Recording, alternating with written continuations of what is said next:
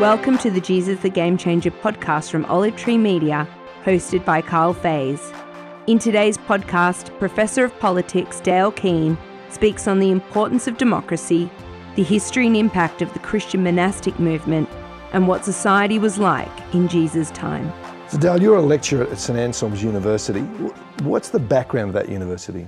The university was founded in 1884 by Benedictine monks who came up from New Jersey to start a university in our Manchester, New Hampshire, which was a new working class community. They brought a lot of Catholics up from Boston, Catholics down from Quebec to work in the factories, and the university was founded to educate their children. Is it still run by monks? It is.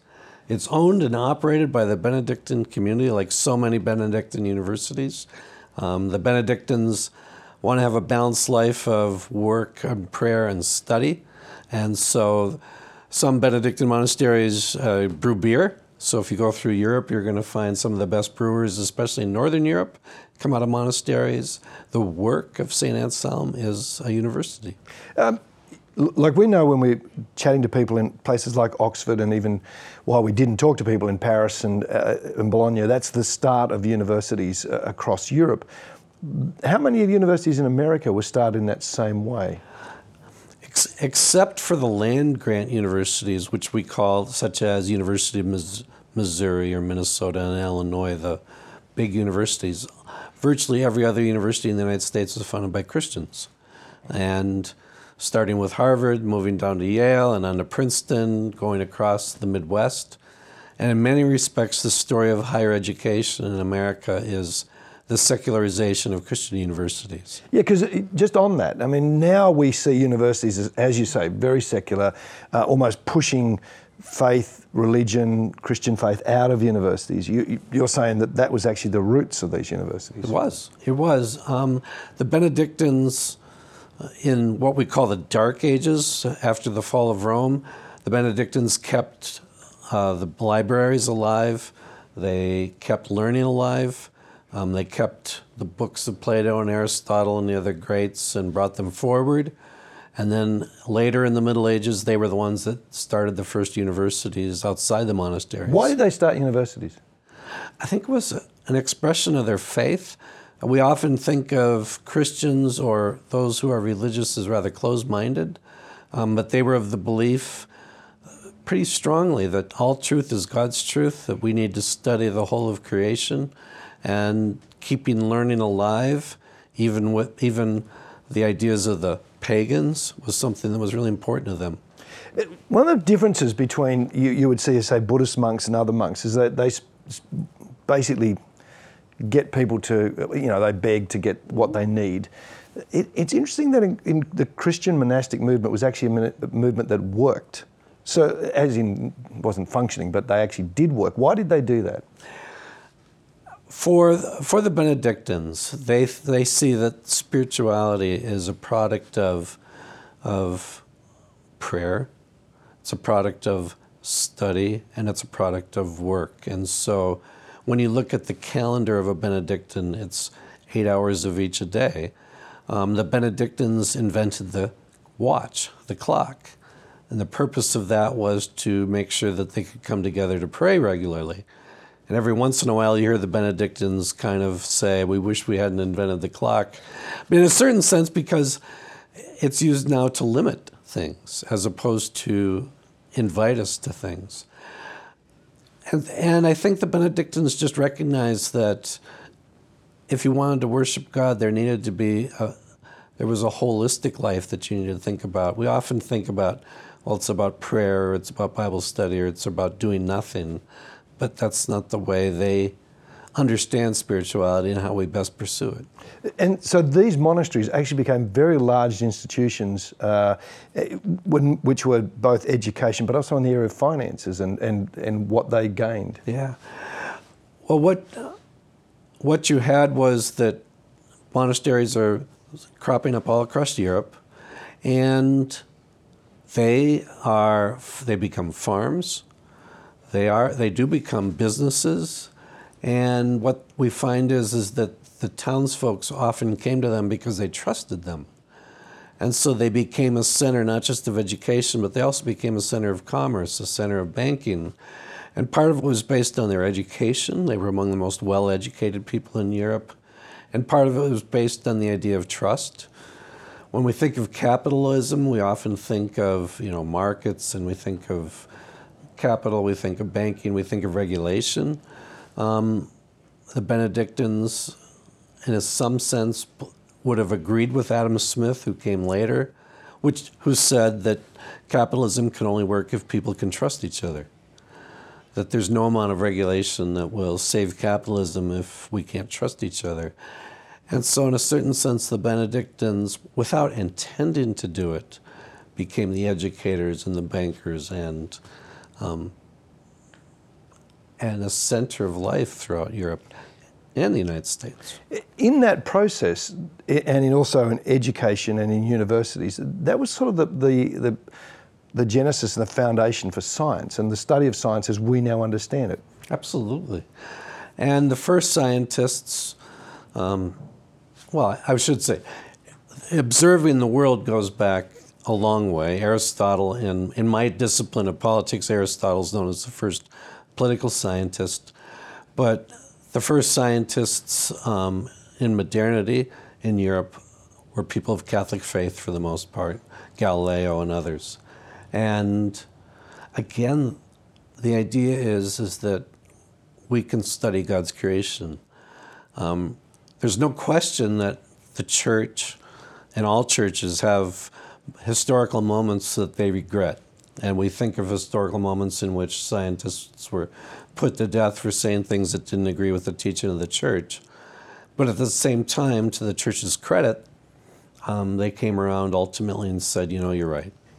And so there has to be something that says, we want to study creation. There's something to study. We need to study every aspect of creation. And in a certain sense, Christianity pushed that in a way that other religions didn't quite do. Where did the break occur between science and faith? Because now it's almost like if you're a scientist, you can't possibly have faith. Right. So where did that happen? I think in this movement we call the Enlightenment.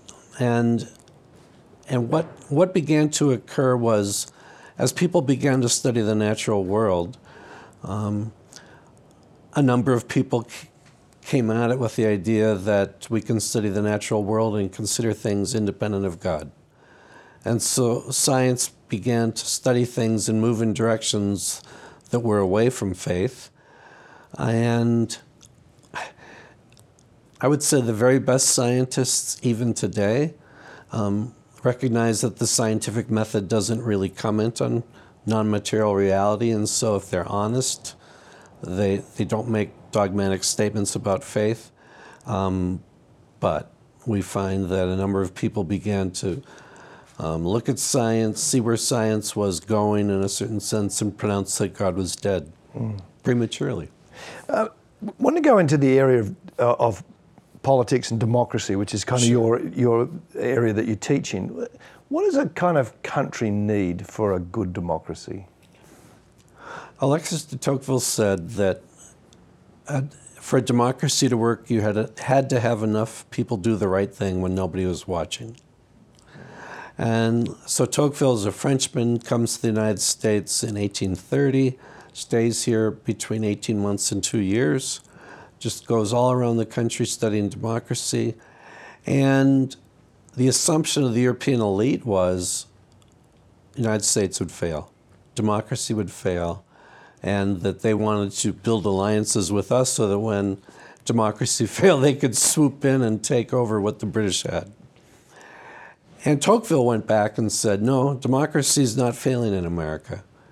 Quite to the contrary, democracy is the wave of the future. And if we want to get it right when it comes to Europe, we need to learn from their example. So, and what Tocqueville discovered was not only does morality matter, but religion mattered. So why did religion matter?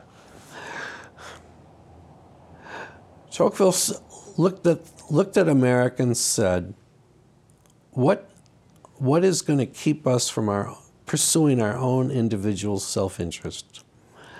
He believed that people were, no question, were self-interested.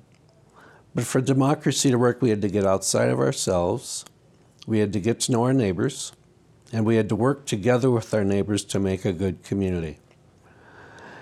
And Tocqueville said that Christianity was the faith that got us out of ourselves. He didn't say other faiths couldn't do it, but what he observed was that Americans were working together to create hospitals, to create soup kitchens, to create government, all these things, and many of the people who were doing it were illiterate.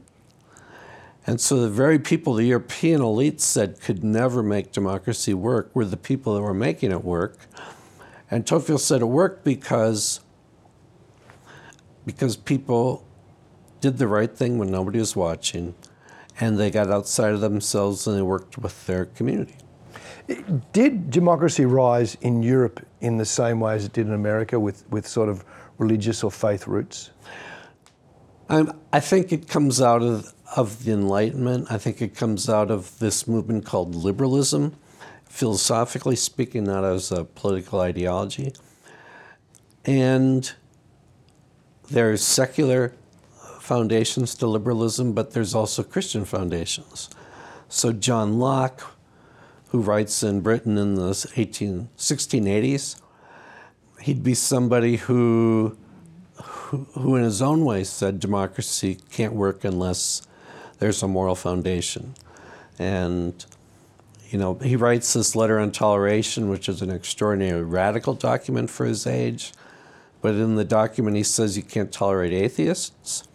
And simply he raises the question, can we be good without God? And there was a sense even in Jefferson in the United States that a belief in the divine really mattered. I think that's died out, but I think the question's still there. As we see democracies move into the 21st century, I think people are saying, can it work? And we're going to find out. Because there is a movement now that says, okay, separation of church and state, which is kind of means that the church has no influence on the state. What is in your mind, is separation of church and state? I believe in separation of church and state, which is, I don't want there to be an established church. I don't want there to be a national church. I don't actually believe you can separate religion from politics. My Christian faith informs my life on my best days. And so I don't have to go into the public square and quote Bible verses, but my faith impacts the way I engage the world, or it should. And I would expect the same. That's true for many, many others. And I'd say the separation of church and state is a phrase that's misused. It says we need to live in a secular world. The secular world is neutral. The secular world is great. If we were just secular, everything would work out. The problem in this world are the religious fanatics. And in one sense, I can agree. Religious fanaticism is a problem in this world, but faith, I don't think, is. How would you describe the difference between those two? I believe that one of the things that Christianity says is that Christianity is the author of freedom. I think Paul, in his epistles, speaks extensively about freedom. And so I believe that one of the things we're all made in the image of God. We all have the dignity that goes with that. And freedom is something that is part of that. And I want to live in a country where I can go into the public square and say what I believe, have an election. If I win, I win. If I lose, I lose. But I would argue that that's a really profound view of freedom. And I think that view of freedom that says you don't have to win, so long as you have an ability to explain yourself, is a great expression of Christian freedom from the Scripture. And I wish that we had more discussions in the public square about what other philosophies, what other religions would go to such lengths to give people that kind of freedom. I'm unaware of other movements that would do that. The secularism that I see strikes me that they want to limit that. And the assumption is that I'm a fanatic. But I would say fanaticism is to say you have to limit that. One of the foundational ideas of democracy is that everybody's equal. Yeah. Now, if you go back to Aristotle, as you mentioned before, there wasn't really that sense of equality across that community. So if there was a democracy in the Greek world, what was it? There was democracy in the Greek world. I mean, they experimented with it, it failed. And that's why the assumption is that it's not going to work in America in the late 1700s. And that's where I say something new had to come into the equation. And I think the new thing that came into the equation was Protestant Christianity. That the Protestants came over from Europe. They had a certain way of doing church government that was democratic, and they used that model when it came to the state. And if you're talking about liberty, I think the Greeks, Romans would speak to liberty, but this idea of equality, I don't find that it really shows up until the Reformation. Wow. And I think this idea that we're all made in the image of God, and in a certain sense we're endowed by our Creator with certain inalienable rights, life, liberty, the pursuit of happiness, our Declaration of Independence, our creed, and that creed is so strong that it challenged us 50 years later to say slavery's wrong, challenged us 125 years later to say women should have the vote. And, I don't find another ideology, another religion that comes along as effectively as Christianity to say we need to treat human beings with dignity, and dignity also means equality. Let me go back to that time, and we're looking at women and families in the time of Jesus. What was it like, say, the role of a woman or a woman growing up in Jesus' time, the Greco-Roman world? What was that like? I think, generally speaking, women are not educated. The assumption is that they couldn't be educated because the assumption is that there's something inferior about a woman. Aristotle would have said that what's inferior about a woman is that their emotion gets in the way so that they can't think rationally. And so I think you encounter a world in which women are seen to be less than a man. There's not a lot of expected of them other than having children. They're treated as property. They're treated in a certain sense as a slave. They're owned.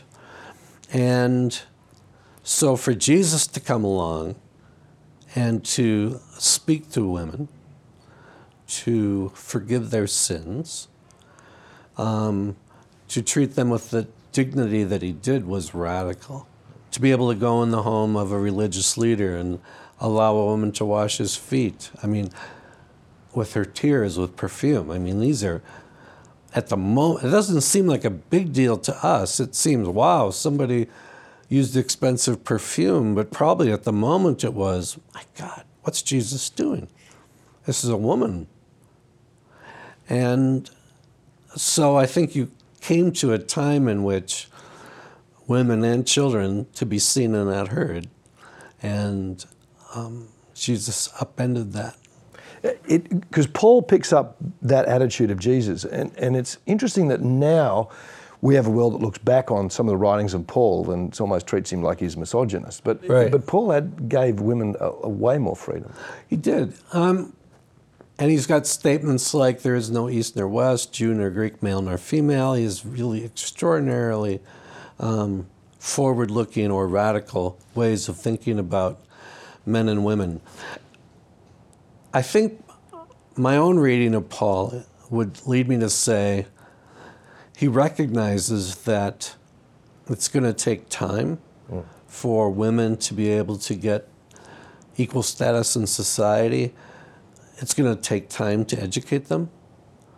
I think when he says women shouldn't speak in church, my own reading of that is that given the fact that they were uneducated, It's probably the case that those particular women in that particular place shouldn't speak in church. But I don't think he was saying women shouldn't be educated or women won't have a moment when they can speak. So I think Paul recognizes it's going to take time to move women out of the place that they were in. But I think he also says and gives vision to let's move to that time. What about the area of slaves and slavery?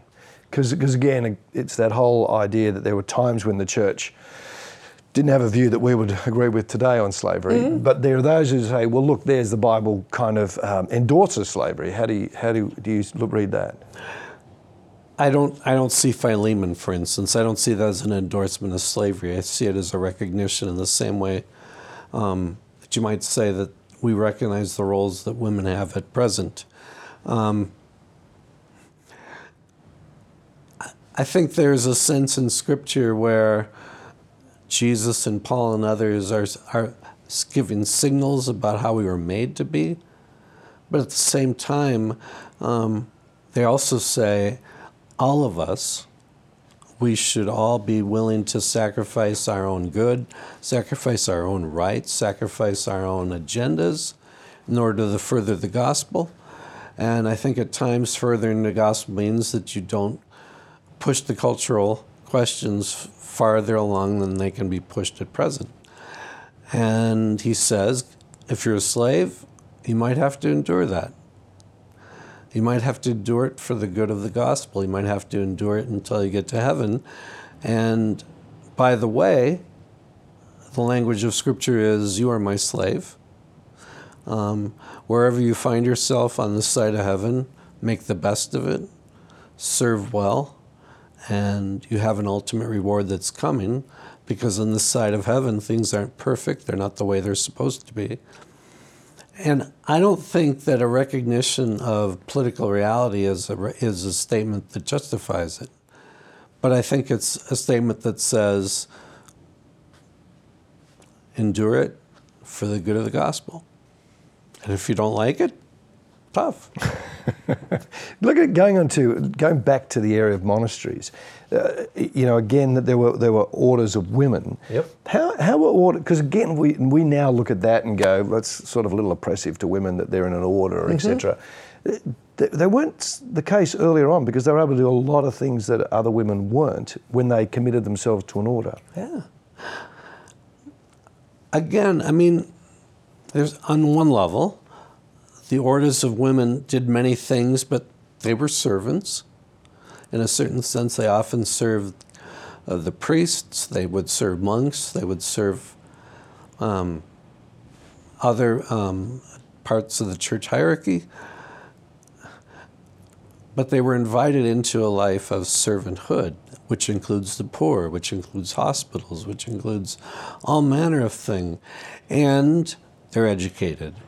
And they have Mass daily. And the priest comes in daily to teach them Scripture. And so in a certain sense, these women begin to run the world. And it's not just running the world of a monastery in terms of cooking and sewing and things like that, which is part of it. But when we think of religious orders today, the first person on our mind is Mother Teresa, who was a servant her entire life in Calcutta. And she was educated. And when she came into a room of the most powerful people in the world, it stopped. And so I think that it's really easy to say, this servitude is demeaning, etc. And yet I'd say that the religious orders probably did more to advance the cause of women than anybody else. Wow. So this series is called Jesus the Game Changer. For you, Dale, have you seen Jesus as a game changer? I think Jesus has profoundly changed the world in which we live, and we're hardly aware of it. I think the number one way it's changed us is this idea of love. You go around the culture, you go around, talk to people today, love is never very far from the conversation. But prior to Jesus, in the Roman and the Greek world, love was not part of the equation. There's virtue, there's ethics, there's all manner of thing, but there's not love. I think we assume today that love is kind of niceness, that love is part of a secular world, that the secular world can improve on this idea of love. But I think if Jesus doesn't come, we don't have this concept of love that we live with. I don't think we have the same concept of freedom. I doubt that we have democracy, not because we don't have the imagination to think about democracy, but democracy, again, it depends on people doing the right thing when nobody's watching. And what I'd say is take Jesus out of the equation, the game changes profoundly. And as Jesus gets taken out of our equation, as we move into a postmodern world, I think we're going to see that things are going to change profoundly. The game's going to change profoundly. And I'm curious how long it's going to take for the world to recognize that we might not want to live in a world without Jesus. So Dale, how did Jesus become the game changer for you? Yeah. I came to faith as a young child.